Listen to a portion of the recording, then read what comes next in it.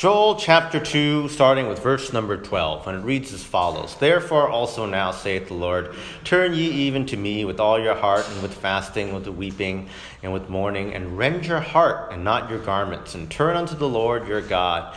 For he is gracious and merciful, slow to anger, and of great kindness, and repenteth him of the evil.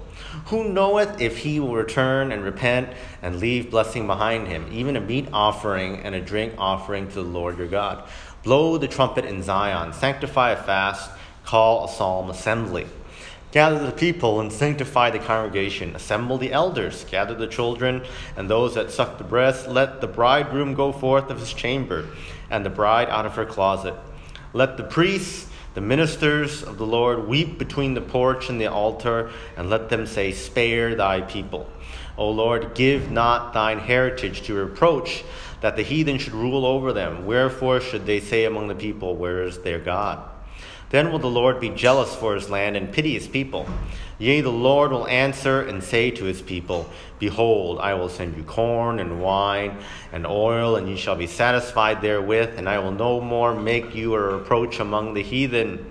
But I will remove far off from you the northern army, and will drive him into a land of barren and desolate, with his face toward the east sea, and his hinder part toward the utmost sea, and his stink shall come up, and his ill savor shall come up, because he hath done great things. Let's pray. Dear God, thank you for your word, the Bible, that we have time to study it and learn from it, hear your message, hear your word, Lord. We ask that you be with us now, this whole congregation now, as we take this time to know more of your word, learn more of your word, and have that word be part of our lives. We pray these things in Jesus' name. Amen. Continue with our study of the book of Joel. If you remember, the big deal, the big point of the book of Joel, the theme that we've been hammering home is this. It's that God is sovereign. God is sovereign. That's what this prophet brings out, I think, the most of all of the many other lessons that's in the book. I think that's the big deal. That's the big takeaway. If you want the one-sentence summary, the thing that, well, if you don't remember anything else, this is what you ought to remember. That God is sovereign. What do we mean? That he's all-powerful, that he's in control. We have to remember that and have that guide our lives. He showed his power. We studied chapter 1 through things like natural disasters, right? There was locust invasion. There was drought. All these things, these what even today we call acts of God, right? Are a reminder to us that we are nothing compared to God's power, right? There's nothing we can do when God sends us the swarm of locusts, or the drought, or whatever it is today, whether it be earthquake, fire, volcanoes blowing up, you name it, right? All these things happen. We humans, despite all our technological know-how and wizardry and all these things, there's nothing we can do about it when God sends these things, but to cling to God, but to turn to God and ask God to help us through all these things. We also studied in chapter 1 that this message was undated. There's no reference to Joel and other books. We don't know much about him. But we do know this, that he said right in chapter 1 that this message is not just for the people listening to him. It's for his children and their children's children, right? It's a message for all time. And it's a message that applies to us even today. Last time we started our study of chapter 2, which continues that theme, that idea. Because chapter 2 talks about something a little bit different. Again, it hammers home how powerful God is, how God is in control, how God is, the master of everything. But it talks about something a little bit more in the future. Now, I guess maybe back then they didn't realize how far in the future Joel was talking about, right? Maybe they thought all this stuff was going to happen within their own lifetimes. We don't know. But in chapter 2, on the start, when verses 1 to 11, it talks about the day of the Lord, right in chapter 2, verse 1. The day of the Lord. Now, we know now, because we have the benefit of the whole Bible, because we've seen what all the other prophets have said, what Jesus has said about it, what Paul wrote about it, what John wrote about it, we know the day of the Lord refers to the day when Jesus comes again. And not just that day, but that whole time when Jesus returns, right? It's going to be a whole kind of era, right? And we've started studying it or been studying it. Nathan's doing his Revelation class, right? And you know that there's a lot of stuff that goes on there. It's not just literally one day, right? Jesus comes back, there's a tribulation, there's all this other stuff that happens, stuff that I probably can't even remember off the top of my head right now. But we know that this is the Lord's day. It's coming. It'll be there in the future, right? And it'll end in the millennial reign, right? After the millennial reign, then it'll all be over. What is he talking about, Joel? This is like basically referring to when he talks about the day of the Lord, talking about the end of history, right? That's what Revelation is. It talks about the end of everything. In fact, many Bible scholars and stuff, they refer to that time as the end times, right? That's what they call it, the end times. So why does Joel bring up the end times at the start of chapter 2? Well, we studied that last time. Well, it makes sense, fitting with his themes, that God is powerful not just in the day of Joel, not just in the day of the coming natural disasters, but for all time, even in the end times. That's when God is still powerful. He's still in control. God is sovereign at all times. That's a difference. That's why I think he calls that out. A reminder to us that we have to be on our guard to know that God is watching us, not just a little bit of time, not just here, not just there, but forever. God's going to be with us forever. And that's I think the importance of the first part of chapter 2, a continuation of the themes of chapter 1. But now we've reached a turning point in chapter 2. How do we know? The first verse in chapter 12 says what? Therefore. When you see the word therefore, a lot of times that signals some kind of change, right? To a different section, a different idea, right? So all this stuff was brought up. Now therefore, saith the Lord, right? Turn ye even to me with all your heart, and with fasting, and with weeping, and with mourning. And rend your heart and not your garments, and turn to the Lord God, for he is gracious and merciful. This is the call for repentance. The call for repentance. Very common, we'll see among all the prophets. There's always a call back, right? Giving Israel a chance, saying, hey, come back. Because we know the history already, right? We studied this back when we went through the whole book of Hosea, right? The general history was what? Israel at one point was a prosperous country, right? They turned away from God. They got lazy, right? They decided to worship idols. They fell into sin, and their country went into despair, right? It went into ruin. There might be times when they tried to turn back to God, but it never kept. And eventually, their whole country was taken over, right? For literally thousands of years, right? That their country was occupied by, you name it, different nations, one after the other. So here's the call to repent right now, right? It says this, right, in verse 16, to gather the people, assemble the elders, right? Call to the leaders of this people, that they first should set the example, which the leaders do, right? They should set 17. Let the priests and the ministers of the Lord weep on the church of the altar. Call for God to spare thy people. And that's a key word there, spare, right? Spare means to show mercy, right? Spare means to acknowledge that we did something wrong, right? You only spare people if you know that, they did something wrong, right? And now you got to let them go, right? Spare me. When someone says spare me, you know they did something wrong. You got to let them go. So these elders ought to call to spare the people, right? Spare the people. And then what will happen? Verse 18, God promises this. God will be jealous for his land. It means he'll care for his land. Pity his people. Pity the children of Israel, right? And 19, right? God will restore them, right? Behold, he'll send them corn and wine and oil, right? And no more make them reproach. Verse 20, I will remove from far off the northern army and drive them away. All those things, right? A call to turn back and a promise of restoration. We'll look at that today. Look at what does he mean when he says to repent, to turn back. Well, a lot of that information is written in the first few verses, the ones we kind of glossed over a little bit when we started, but we'll look at it a bit in a little more detail right now in verses 12, 13, and 14. What does it mean to repent, right? It says this, turn to me with all your heart, not part of your heart, not just a little bit of your heart, not most of your heart. Repentance starts with turning over all your heart to God, right? All your heart. Here's examples with fasting and weeping and mourning, but also this, rending your heart and not your garments. What does this mean? What does this mean? All this stuff, and references all this stuff. He's trying to explain what it means to really turn your heart to him, right? It's not just, he's saying that repentance is not just a word, it's not just an action, it's not just an emotion, it's actually all of those things.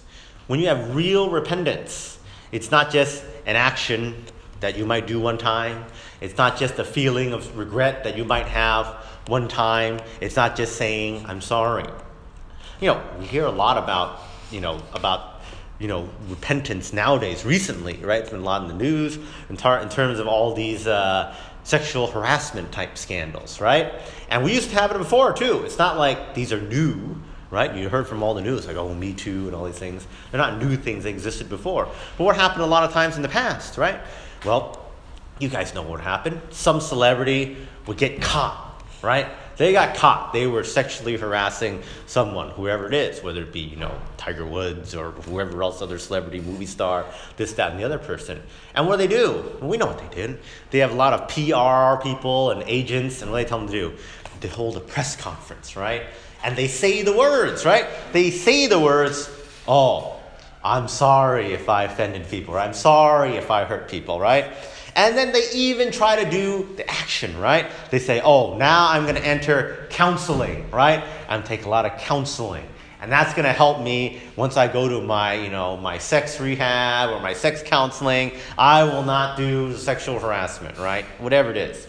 And our reaction whenever we see Tiger Woods or whoever else used to go up there and say all these things, give the press conference, everyone would say the same thing. That's so phony baloney, right? They would never do this, ever announce this in a million years if they didn't get caught, right? They're doing it because they got caught and they're worried, I'm going to lose my endorsement deals, I'm going to lose my movie contracts.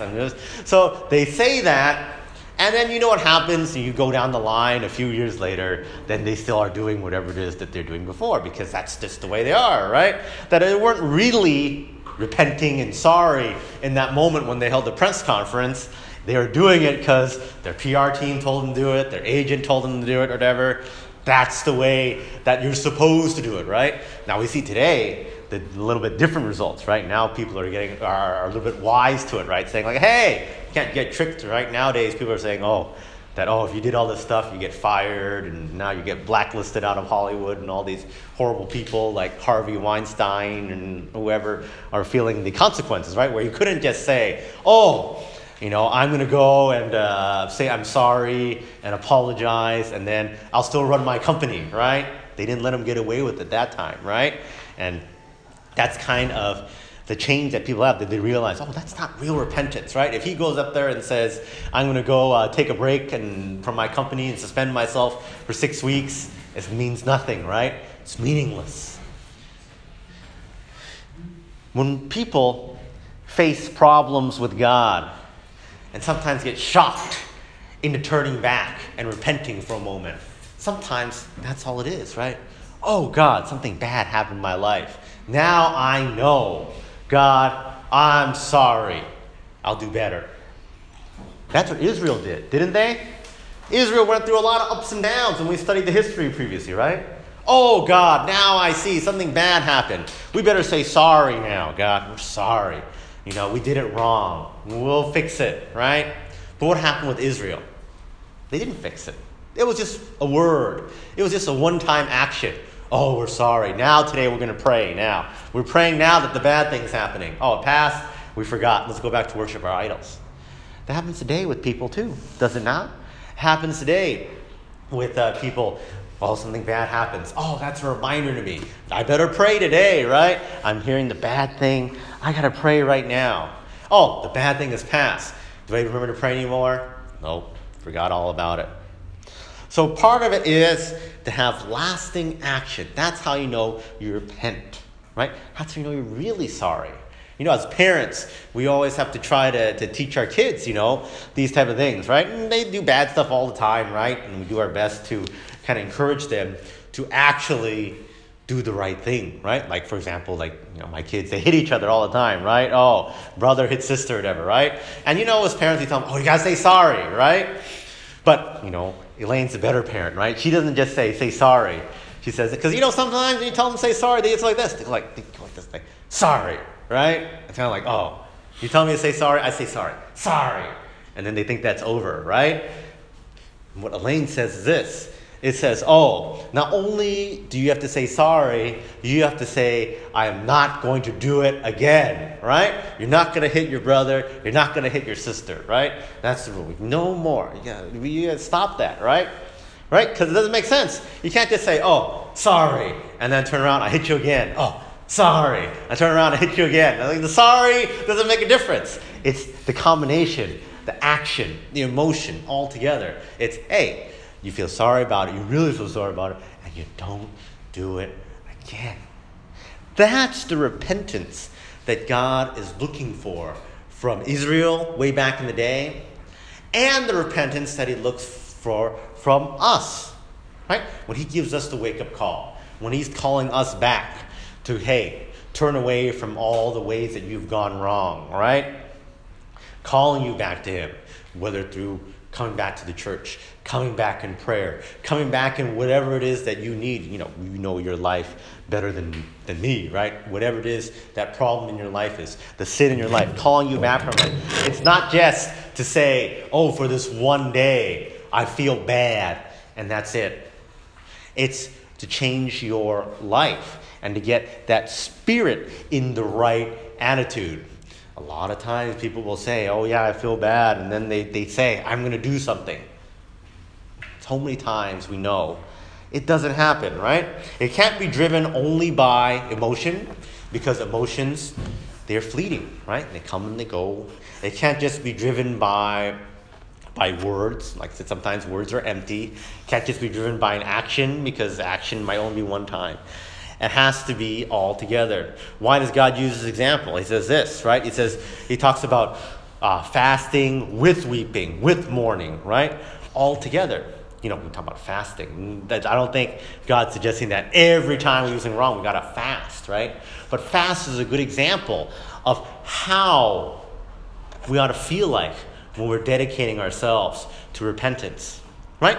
We know this. When we fast, and you hear Nathan talk about it every year when he does his fasting messages and some of that, fasting is an indication to us that we're willing to sacrifice the thing we love, our own body, or whatever it is that we're sacrificing, right?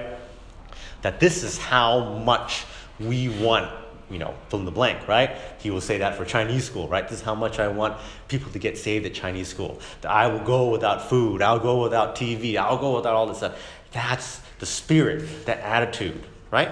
The attitude of fasting. That ought to be the attitude we have toward repentance. God, I'm sorry. I offended you. I want to get my life right. And I want to have that same kind of burning desire that when we fast for getting people saved, when we fast for whatever it is, the issue that we need. Oh God, when I need help, we're willing to fast, right? Can it be also, hey God, I want to fix my life. I'm willing to have that same kind of attitude, that same spirit of fasting, right? Whatever it is we're putting out of your life, whether it be, you can fill in the blank with whatever you want to do. I'm going to put this alcohol out of my life. I'm going to put this gambling out of my life. I'm going to put this whatever other sin out of my life. That attitude that we have when you're fasting, the attitude of, this is very emotional here, right? We see the words, weeping and mourning. Rend your heart and not your garments. When you talk about rending your garments, what are you talking about? Rending your garments is something people used to do in the olden days of Israel, right? Where when they're really, sorry or whatever, something feel bad, take off their clothes, right? Take off your clothes. And that's supposed to be like a symbol. The symbol, oh, I'm sorry. That's what I'm going to do. I'm going to take off my clothes. That's how you know, right? What does God say? Rend your heart and not your garments. He doesn't want just the outward action of, oh, I'm taking off my clothes. Now everyone knows I'm sorry, right? He wants us to rend our hearts as if you're taking off the clothes of your heart, right? Oh, God, I know I have this sin in my heart. Here it is. I'm taking it off in my heart. That's a difference here. That's a difference. So when God is talking like that, on explaining this to them, that's what he means about true repentance. True repentance. Do we have that? Do we have that? That's what he wants from us here. Now, to reiterate, it says what? If we have true repentance in verse 19 and 20, right?